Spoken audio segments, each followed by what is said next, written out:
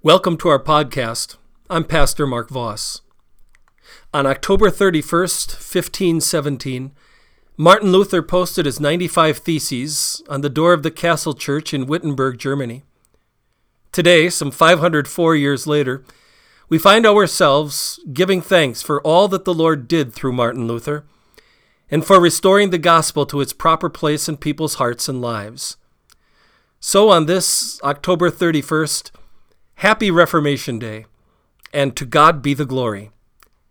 Our sermon today is based on Revelation chapter 14, verses 6 and 7. Our message is entitled, The Reformation Gospel is Still Flying High. May God bless you as you hear and take to heart the truths of His holy word. The epistle lesson for this festival of Reformation and the words that will be our sermon text today from Revelation chapter 14. Verses 6 and 7. Then I saw another angel flying in midair, and he had the eternal gospel to proclaim to those who live on the earth, to every nation, tribe, language, and people. He said in a loud voice, "Fear God and give Him glory, because the hour of His judgment has come. Worship Him who made the heavens, the earth, the sea, and the springs of water." The word of the Lord. Grace to you and peace from God our Father and from our Lord and Savior Jesus Christ. Amen. My dear family in Christ, in the winter of 1546, Martin Luther, the great reformer, made the trip from his city that he was living in, Wittenberg, Germany, to head back to his birthplace, the city of Eisleben. He was called there to help to settle a dispute between two German princes. The Lord blessed his efforts, and after about 3 weeks, the dispute was settled. And then it happened. Luther suffered several heart attacks. And while he survived, he was left very weak and very sick. When it became clear that Luther was now on his deathbed, his good friend, Justus Jonas, came to him and asked him, "Reverend Father, are you willing to die in the name of Christ and the doctrine that you have preached?" Martin Luther mustered up all of his strength and energy, and he said boldly and clearly, "Yes." And moments later, on February 18th, 1546, the Lord called home to Himself in heaven the soul of Dr. Martin Luther. On February 22nd, a funeral procession of several thousand people made its way to the city of Wittenberg. 2 knights and 60 horsemen went just ahead of the hearse that was carrying Luther's casket. They made their way to the Castle Church in Wittenberg, the church on whose doors, some 30 years earlier, Luther had nailed his famous 95 Theses. The church was packed for Luther's funeral. Another friend of his, Pastor Johannes Bugenhagen, preached the sermon. And it's reported that during that funeral sermon, both pastor and congregation wept unashamedly. While they would sorely miss the great reformer, they were so grateful to the Lord for all that He had accomplished through His servant. The text for the funeral sermon that day was the same text that's in front of us here this morning from Revelation chapter 14. Today, on this date, October the 31st, some 504 years have come and gone, and yet our text is reminding us today that the Reformation gospel is still flying high. Flying. Why? Because the Lord, who is in control of all things, is first of all graciously keeping that gospel out of the reach of all who would destroy it. My wife didn't have breakfast last Wednesday. She meant to. She'd fixed herself a little something, but then when she set her plate down on the table and went to do a few more things to get ready for work, our dog couldn't help herself. She devoured Lori's breakfast. See, in our house, if you plan to actually eat your food, you have to put it up high, somewhere on a counter or even higher, putting it out of the reach of a very hungry dog. This text is reminding us that God is graciously keeping the gospel out of the reach of those who would destroy it. So, what dogs are threatening to distort, devour the beautiful gospel of our Lord Jesus? The gospel that we're reminded of is sola gratia, by God's grace alone. Sola fide, through faith in Jesus Christ alone. Sola scriptura, as proclaimed in Scripture alone. Who wants to devour that gospel? Well, for starters, the devil and the influence of the unbelieving world around us. Back in Jesus' day, you'll remember Satan tried his evil worst to tempt Jesus to fall into sin. Knew that if he could just get Jesus to sin even once, then he could not be our Savior. And yet Jesus turned back Satan at every turn. And the Bible says that we have one who was tempted in every way, just as we are, yet was without sin. And how about the unbelievers in Jesus' day? We're constantly trying to trap Jesus and trick Jesus and discredit his ministry. Those unbelievers who thought that they had gotten rid of Jesus once and for all when they nailed him to the cross at Calvary. And in Luther's day, too. The church in Germany in the late 1400s had all but lost the Bible's fundamental teaching that we are saved not by works, but by God's grace through faith in Christ Jesus. For the most part, the people were biblically illiterate. The Bibles to be had were all written in Latin, a language that most of the people didn't understand. And instead of urging sinners to look to Christ and his perfect sacrifice on the cross for forgiveness and for salvation, the leaders of the church were urging people to try to live a better life, to try to earn some favor from God. And so even as he studied for the priesthood, Luther was taught that it was possible to purchase God's forgiveness by buying pieces of paper called indulgences, by making pilgrimages to Rome and paying money to see all kinds of different church relics and artifacts. Doing those kinds of things, the people were taught, would cause God to be favorably disposed towards them so that he might forgive their sins. But God's mercy and forgiveness are not for sale and cannot be bought.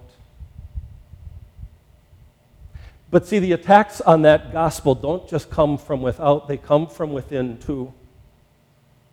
Our sinful flesh tempts us to think that we can somehow do something to make ourselves right with God. The Pharisees did that in Jesus' day. Luther did that in his day. He found himself doing all kinds of acts of penance to try to make up for the sins that he'd committed. He did extra chores. He fasted for days on end. He traded the warmth of his bed for the cold stone floor in the monastery, desperately hoping that by doing so he could coax God into loving him and forgiving him. He's not the only one, is he? We have all caught that idea spooking around inside of us with shocking regularity, that if you want God to love you, if you want God to forgive you, then you have to do this or you have to do that. This idea that says, well, God will forgive you if you will just... Christian, take that kind of thinking and get rid of it once and for all. Because if it's based on something, anything that we do, then it isn't grace. Galatians chapter 5, verse 4 says this, "You who are trying to be declared righteous by the law are completely separated from Christ. You have fallen from grace." It's grace alone, faith alone, Scripture alone. So what's God to do? He makes his people a promise. And what is that promise? God promises that his gospel will not be silenced or destroyed by the devil, the unbelieving world, or our sinful flesh, or any other dogs that may want to devour it. And so the Lord Jesus said to us in Matthew 24, the gospel of the kingdom will be preached in the whole world as a testimony to all nations. Jesus famously promised us in Matthew chapter 16 that the gates of hell will not prevail against the church. How will God keep promises like that? Then I saw another angel flying in midair, and he had the eternal gospel. An angel? What angel? Well, the word translated angel here in the Greek, angelos, literally means a messenger. By sending forth his messengers, people who faithfully proclaim the gospel, who hold on to the truth of God's word and present it to people faithfully, God is graciously keeping his word, his gospel, safely out of the reach of those who would destroy it. Throughout all of history, God has always kept his word safe. Back in the Old Testament times when his people were turning away in idolatry to worship false gods, were closing their ears to God's word, still God sent faithful prophets who faithfully told the people God's word and God's will. They were angels flying in midair. And then after Jesus ascended into heaven, he sent his beloved apostles out to preach the good news to all creation. And they went forth in spite of all the persecution and efforts to silence them. And they proclaimed the gospel to the world at that time. They were angels flying in midair. In the 1500s, it was through the tireless efforts of Martin Luther, whom the Holy Spirit led to eventually understand the truth that we are saved by Christ alone, by grace alone, through faith alone. He realized that the sins that he had been trying to make up for and the righteousness that he was so desperate to have so that he could stand before God unashamed were not something that he could earn, but rather were gifts that God had given to him. Gifts that come to sinners freely by grace from our loving God for Jesus' sake. And so filled with the gospel's freedom, Martin Luther wrote this: "Forgiveness of sins is not something which we earn for ourselves by our own good deeds. Rather, it is a free gift which God gives to us as a result of all that Jesus did for us as our Savior.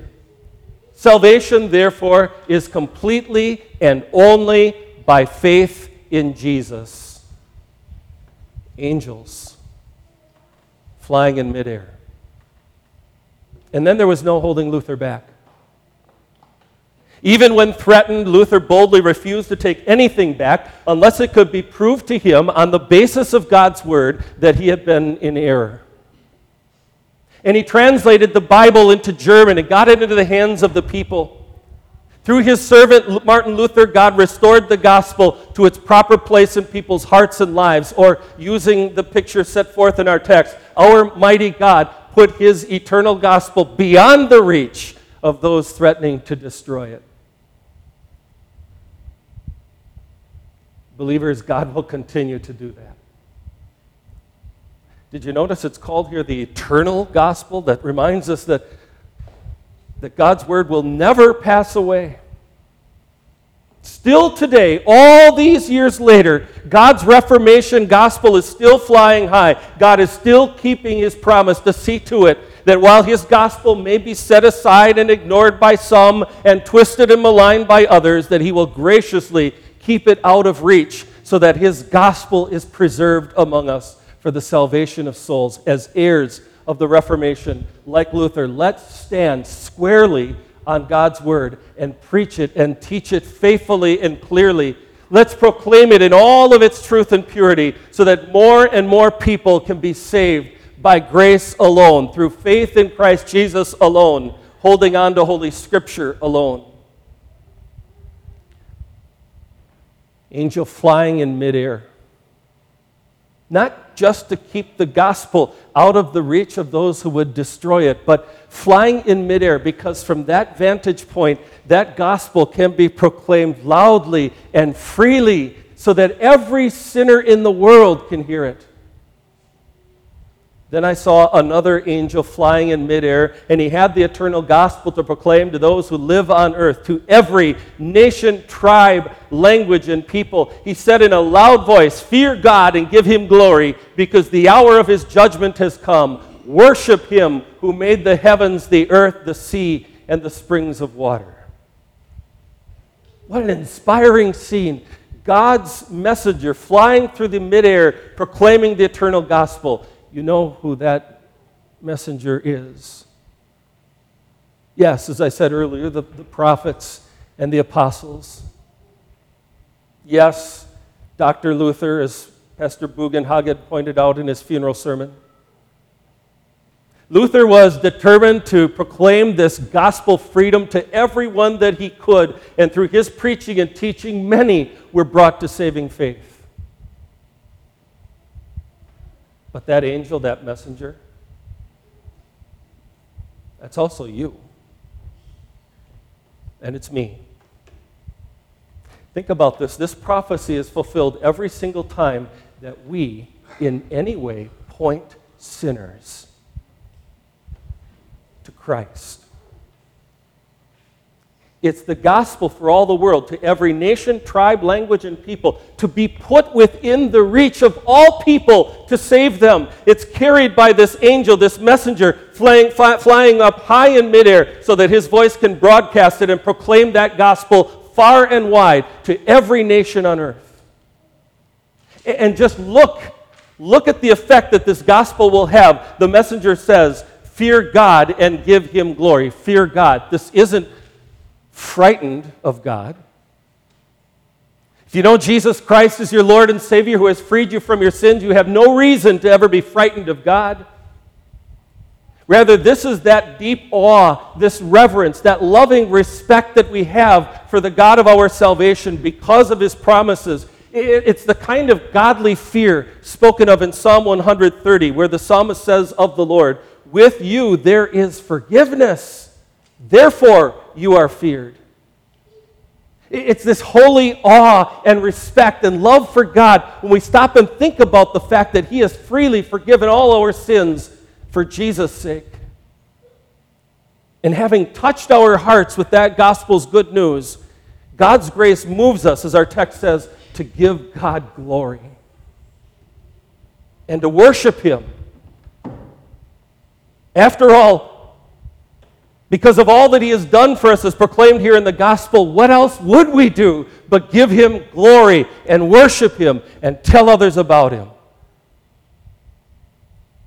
That's the gospel that God has graciously preserved among us. That's the gospel that God has commissioned us to go and share with the world. So friends, let's not sit idly by. Join me as we take our flight and soar above a sad and scared and lonely and angry world. And let's open our mouths and let's point others to Christ so that they can find in him all that their soul needs and all that their heart desires. Let's not get distracted. Let's work together. That's going to take all of us together working as a congregation to build ourselves up in the truth of God's holy word, guarding and defending it from all error, keeping it safely out of reach of those who might threaten to do it harm. And let's grow in faith, and let's take this gospel message to the world, faithfully proclaiming Christ. Everyone willing to listen, putting it within reach of others to save them, because this gospel is the power of God for the salvation of everyone who believes. What a unique way to look at how God quietly works behind the scenes, an angel flying in midair so that the gospel is kept safe in its truth and purity, and so that the gospel is universally proclaimed to save many others. That angel, that's you today, and that's me. Brothers and sisters, may God grant every single one of us Luther's zeal and his determination, so that today and tomorrow and until the end of time it can always be said that the Reformation gospel is still flying high, pointing sinners to their Savior. Amen.